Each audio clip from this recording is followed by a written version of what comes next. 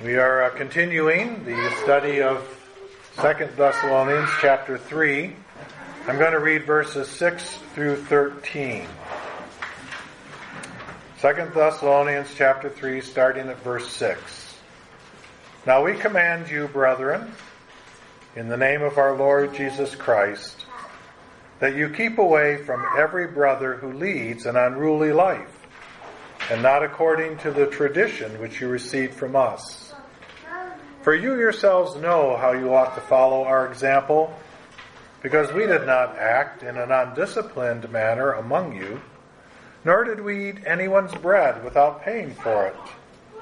But with labor and hardship we kept working night and day, so that we would not be a burden to any of you, not because we did not have the right to this, but in order to offer ourselves as a model for you, so that you would follow our example.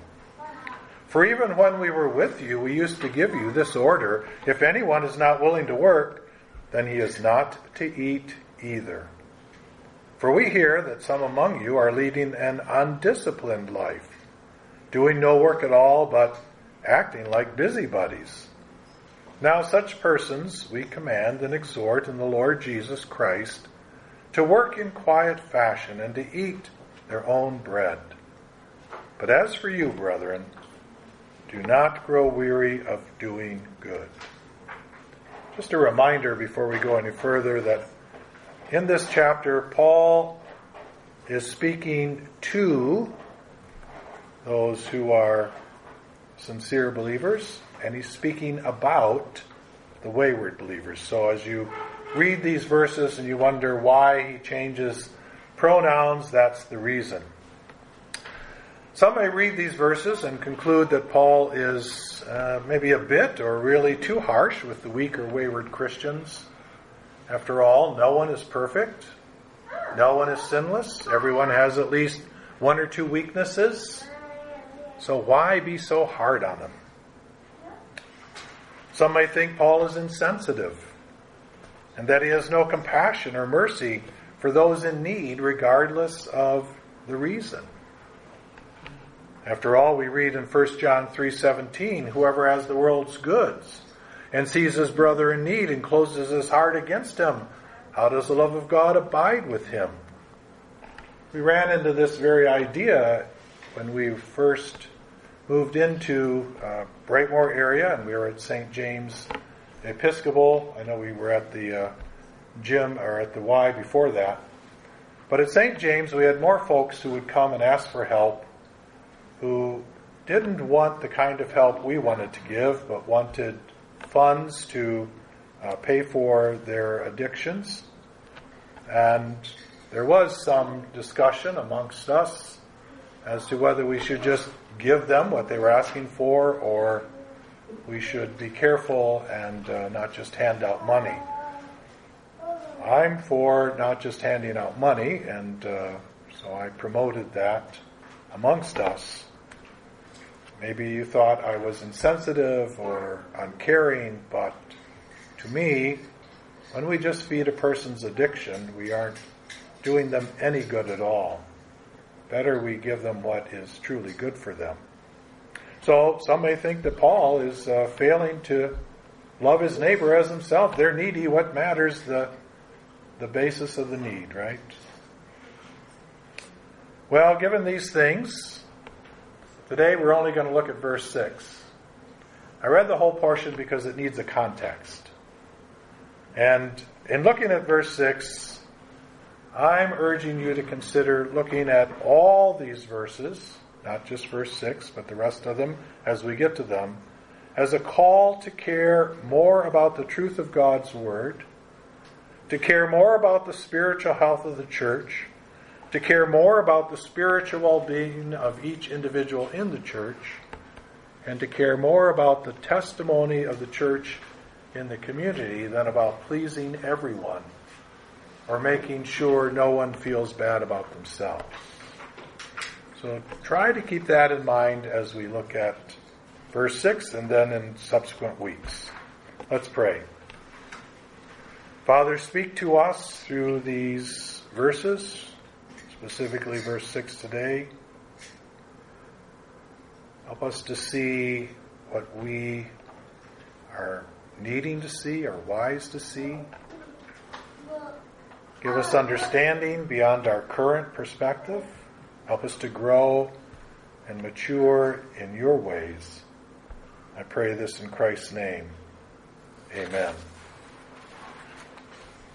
We live in a time and a culture where we're commanding adults to do something that is in their best interests or in the best interests of the community is seen as an encroachment on their individual rights and personal freedom. I believe we've seen the truth of this recently and pretty vividly in some of the responses to the government's mandates about how to deal with the COVID virus.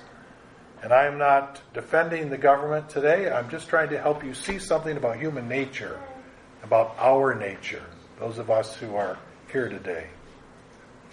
This belief in our intrinsic right to personal freedom has infiltrated the church, in my opinion, so that should the pastor or the leadership command something of those in attendance, their first option is to leave and go to a church that doesn't make such demands. We are, after all, Americans. We are the land of the free, and we believe in the right to that freedom.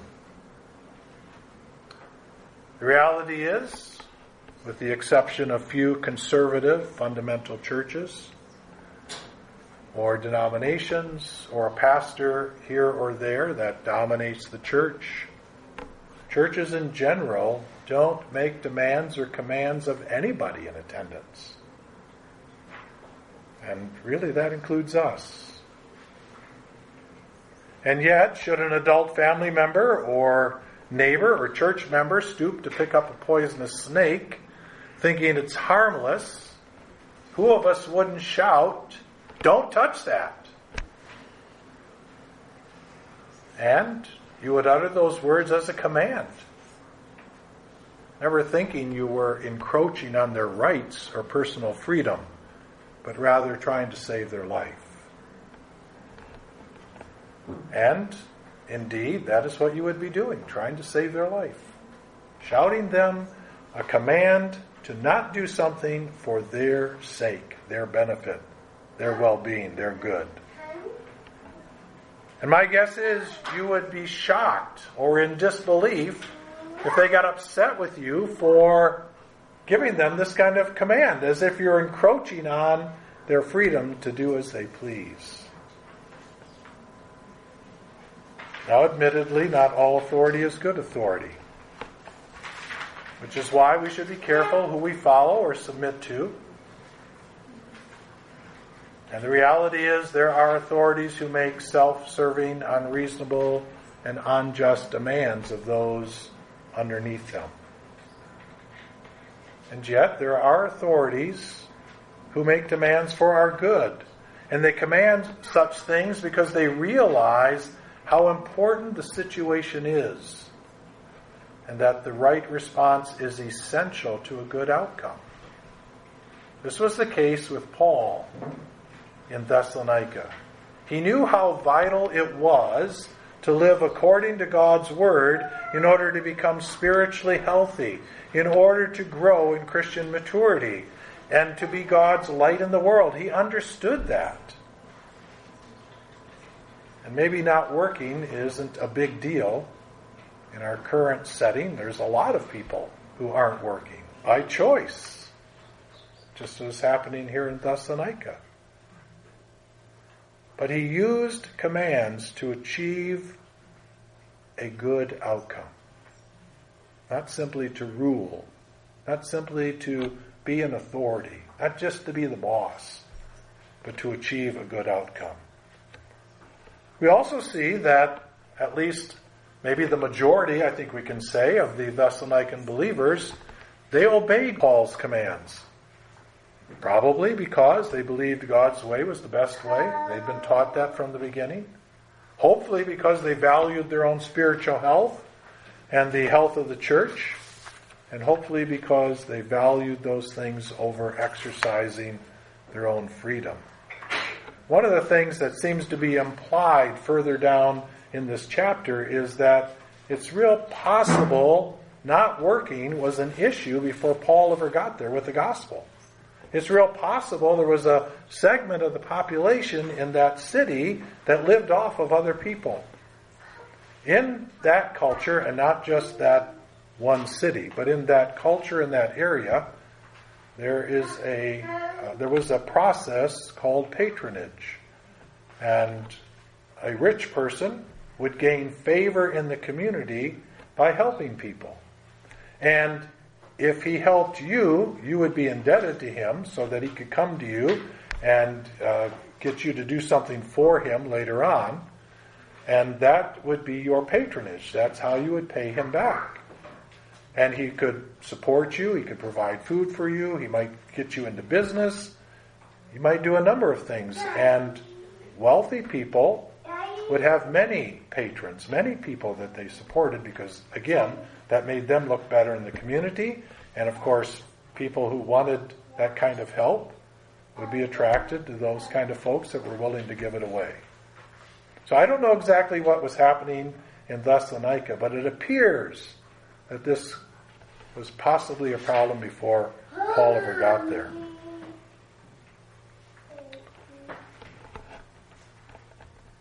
I want to ask a few questions before moving on. What value do you place on God's ways? What value do you place on your own spiritual health and the spiritual health of our church? How important are these things to you?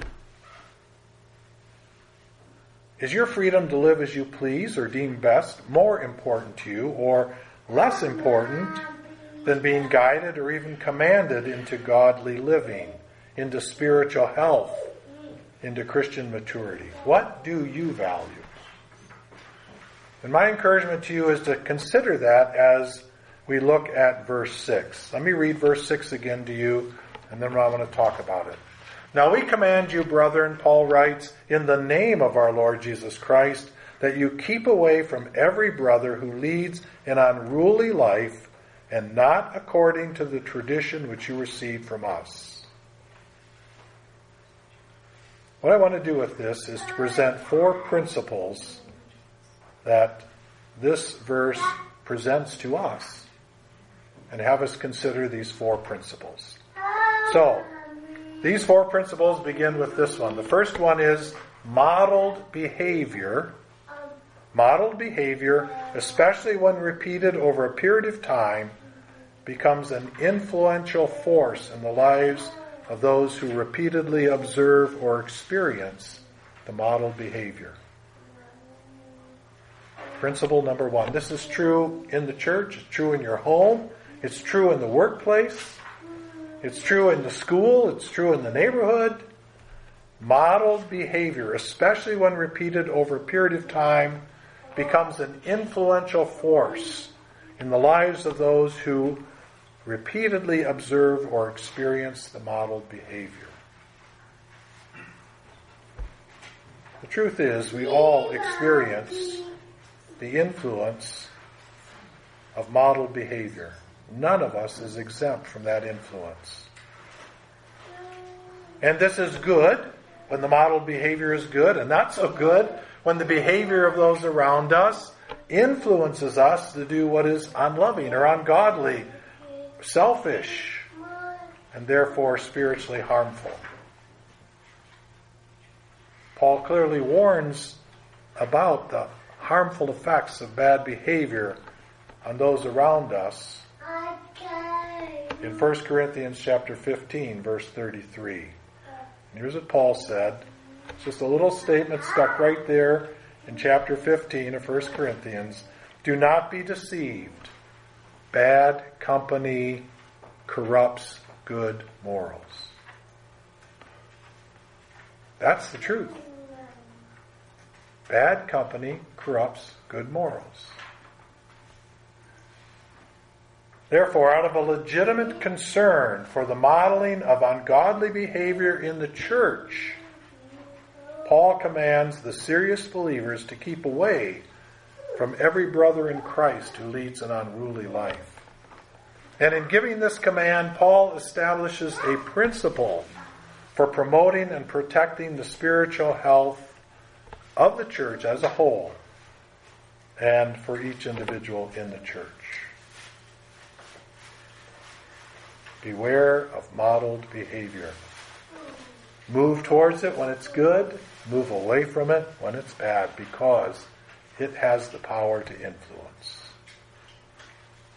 The second principle Paul gives us in verse 6 concerns the use of ostracizing, or what maybe in our day is more popularly called shunning. Shunning wayward Christians for the purpose of encouraging them to change their ways, and for the purpose of discouraging the rest of the church not to follow their wayward behavior. Paul urged the use of this method not only in Thessalonica, but also in Corinth and Rome. And I want to read you two passages of Scripture, one from 1 Corinthians chapter 5 and the other from Romans chapter 16. In 1 Corinthians chapter 5, verses 9 through 13, and this is just a small part of the discussion that Paul is having with the church. He's dealing with sin in the church, and he's talking to them about their behavior and how they're dealing with the sin in the church. And here's what he says to them. 1 Corinthians 5, starting at verse 9.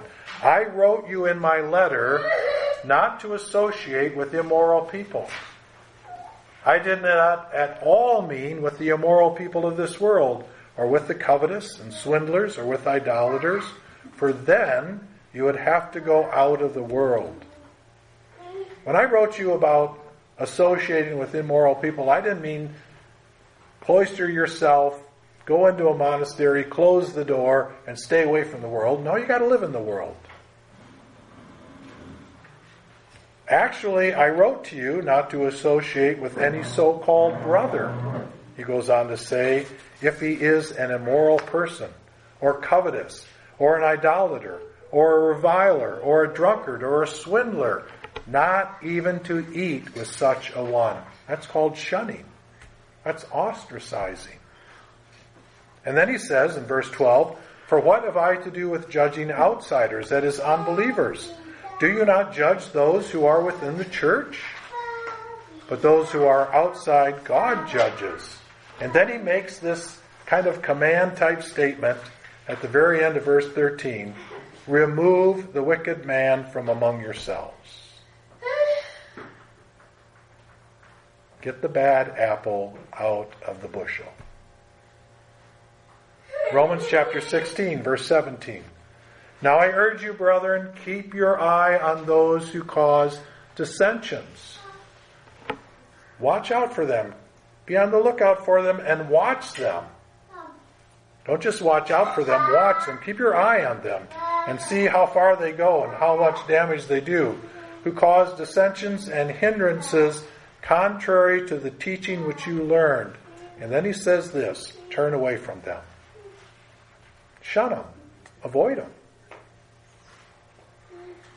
Possibly to reinforce his directive in 2 Thessalonians 3:6, which we're talking about today, Paul says further down in chapter 3, verses 14 and 15, these words, if anyone does not obey our instruction in this letter, and he's specifically talking about, at this point, everything he said from the beginning, but directly about working. If anyone does not obey our instruction in this letter, take special note of that person and do not associate with him, so that he will be put to shame. And then he adds these words, and these are just as important. Yet do not regard him as an enemy, but admonish him as a brother. I think one of the major challenges for those carrying out this kind of church discipline is the attitude in which it's done. So Paul addresses this in verse 15, which I just read to you. He states it very clearly in Galatians chapter 6, verse 1. And here's what he says there. And what I want you to see is the right attitude.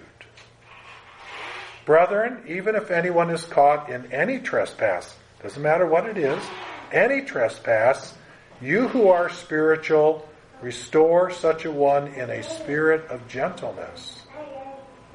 Each one looking to yourself, so that you too will not be tempted, that is, tempted to sin in how you deal with your sinning brother.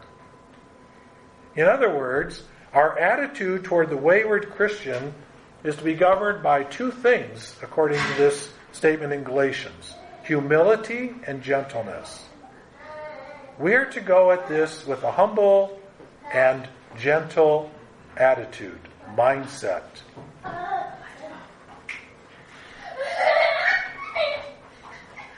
And the question is why?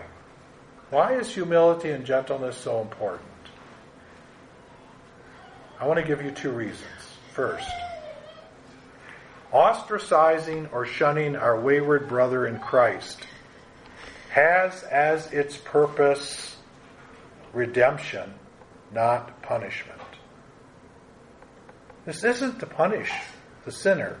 It's to bring about redemption, if at all possible. We are not punishing the wayward believer. We are calling him back to the Word of God, back to the truth of the Christian life, back to living as we ought to live. And because of that, our attitude in carrying out such discipline must be that of humility and gentleness. Second, any amount of pride in dealing with the wayward believer opens the door. Get that? It opens the door to sinning ourselves in how we deal with him or her. Be it an attitude of superiority, or be it unkind or harsh words, or unloving deeds. Any pride opens the door to a sinful response. So, what Paul is exhorting us here to do is use the method, shun. And I would acknowledge in our culture, in our day, shunning is not very effective. Because all you have to do is leave our group and go to another church. But he's promoting shunning. But he's also saying, let us do it with humility and gentleness so that we come at it with the right attitude. The third principle that Paul presents is that church discipline is the responsibility of all the sincere believers in the church. It's our, not mine, it's our responsibility. Now it's true, church discipline is often led by the church leaders, and that's good. But it is to be carried out by all the sincere believers in the church. And I'm saying sincere believers because the wayward believers are not going to be carrying out church discipline against themselves. It's just not likely to happen. So, I believe in community. And I believe that a community works best when each member in the community does his or her part. When we would get finished with the meal, when the boys were living with us, I would work at getting all of us, the boys, because Harvey did all the preparation and making of dinner, we would clean up and do the dishes. And I tried to sell them on the idea of community. I don't know if they bought it or not. But my goal was to sell them on the idea that if we all worked together as a community, we could get this job done in a less amount of time. And the fun was not in the work. I never implied to them that the fun was in the work. The fun was in doing it together. We could talk, tell stories, joke, whatever. We were together, and that's where the fun was. And a community works best when we work together. There is no question about it. Not in my mind, at least. And since the individual's spiritual health is essential to the overall spiritual health of the church, well, we all have a part in promoting and protecting that health. This is not just one person's job, it's our job as a group. The necessity of the community working together to ensure the spiritual health of the community, in my reading of the Bible, is first presented back in 1 Samuel chapter 12. Samuel is talking to all of Israel. This is the day they're going to anoint Saul king. And Samuel had to work this all out with God. He was pretty upset over this whole thing. And he was unhappy with Israel because they had wanted a king rather than keeping God as their ruler. And here he is on this day, and this is what he says to the nation. This is the first record of anybody in Scripture saying, look, the responsibility for the spiritual health of any community, any group, rests with everybody. And here's what Samuel said. Now, therefore, here is the king, Saul, whom you have chosen, whom you have asked for. And behold, the Lord has set a king over you, just as you've asked. Then he says this, verse 14. If you will fear the Lord and serve him. Now, he's saying this to everybody, not just the king. He says to everybody, if you will fear the Lord and serve him, then what? Then both you and also the king who reigns over you will follow the Lord your God. Fear the Lord, serve him, listen to his voice, not rebel against the command of the Lord. When we do that, as a group, and if we're going to do it as a group, we have to watch each other, we have to help each other, we have to be invested in each other's spiritual well-being. This is a community effort. In Revelation chapter 2, verses 1 to 7, and this is just one example, all 7 letters from there forward talk about the community's responsibility in caring for the well-being of the church. But I'm just going to use the letter to the church in Ephesus. So Revelation 2, 1 to 7, God praises the church in Ephesus because they cannot tolerate evil men, and they have put to the test those who call themselves apostles. So in other words, this is not just the leadership, this is the whole church being invested. They put to the test those who call themselves apostles, and those who weren't really apostles, they found them to be false. Point being, the whole church was involved in the spiritual health of the church. And that is the third principle that we get from verse 6. The fourth principle presented in verse 6 concerns the Word of God. And the Word of God, according to verse 6, and of course I can't imagine we all don't agree with this, but the Word of God is the only dependable and unchanging standard for living godly in any setting or situation. In other words, godliness, waywardness, church discipline, those are the 3 issues here in verse 6. Godliness, waywardness, and church discipline are to be determined, measured, and evaluated by God's Word. What godliness is, it's to be measured, evaluated, decided by the Word of God. What waywardness is, it is to be evaluated, measured, and determined by the Word of God. How we do church discipline, this too needs to come from the Word of God. Now it's true, people's interpretations or explanations of Scripture may change with the times. And we're in a day when there's some pretty different interpretations of Scripture than I grew up with. But the Scriptures themselves do not change. Interpretations of Scriptures, our human understanding, the explanation we give, those things may change.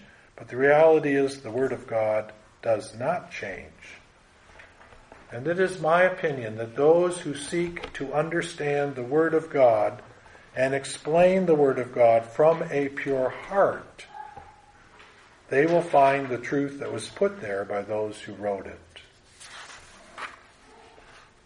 some number of years ago, I found a book on my father's bookshelf, and I don't know why it caught my attention. I attribute it to God, because there was probably several hundred books in his bookshelf.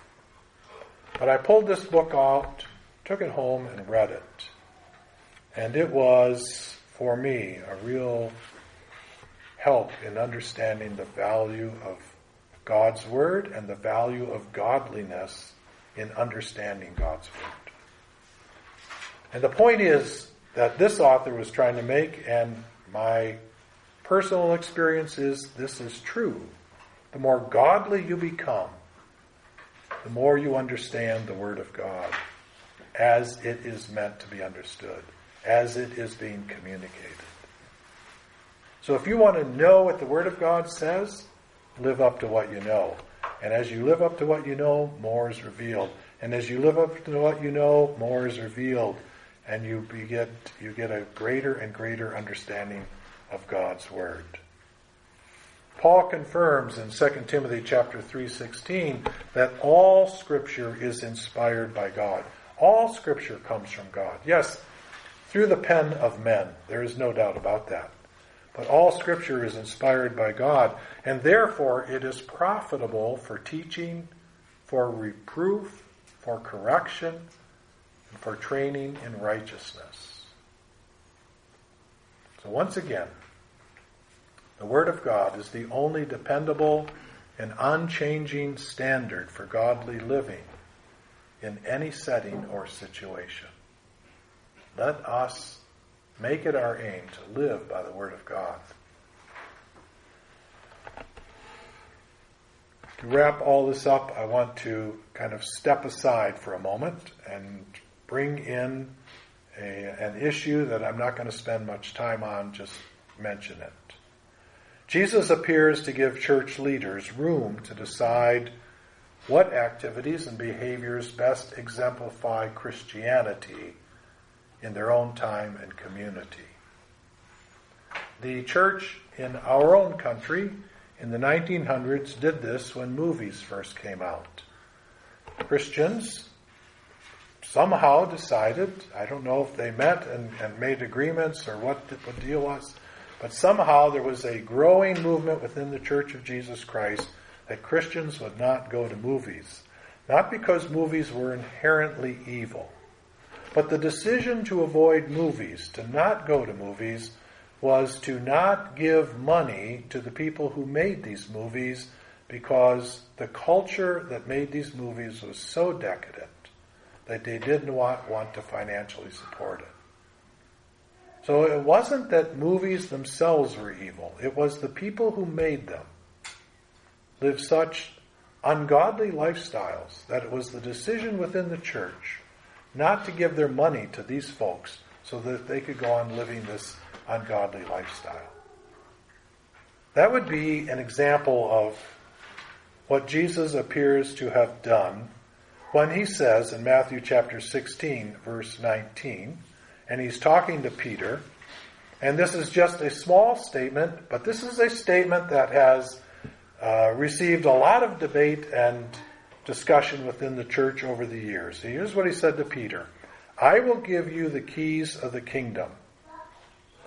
And whatever you bind on earth shall have been bound in heaven. And whatever you loose on earth shall have been loosed in heaven. And the example I just gave you, the example of movies, in my opinion, would be an example of binding and loosing, because this statement here in Matthew has come to be known as the binding and loosing principle. And the church, in essence, bound going to movies. And it would appear that what Jesus is saying to Peter is, that's something that I will support. If they're going to bind that, I'll support that.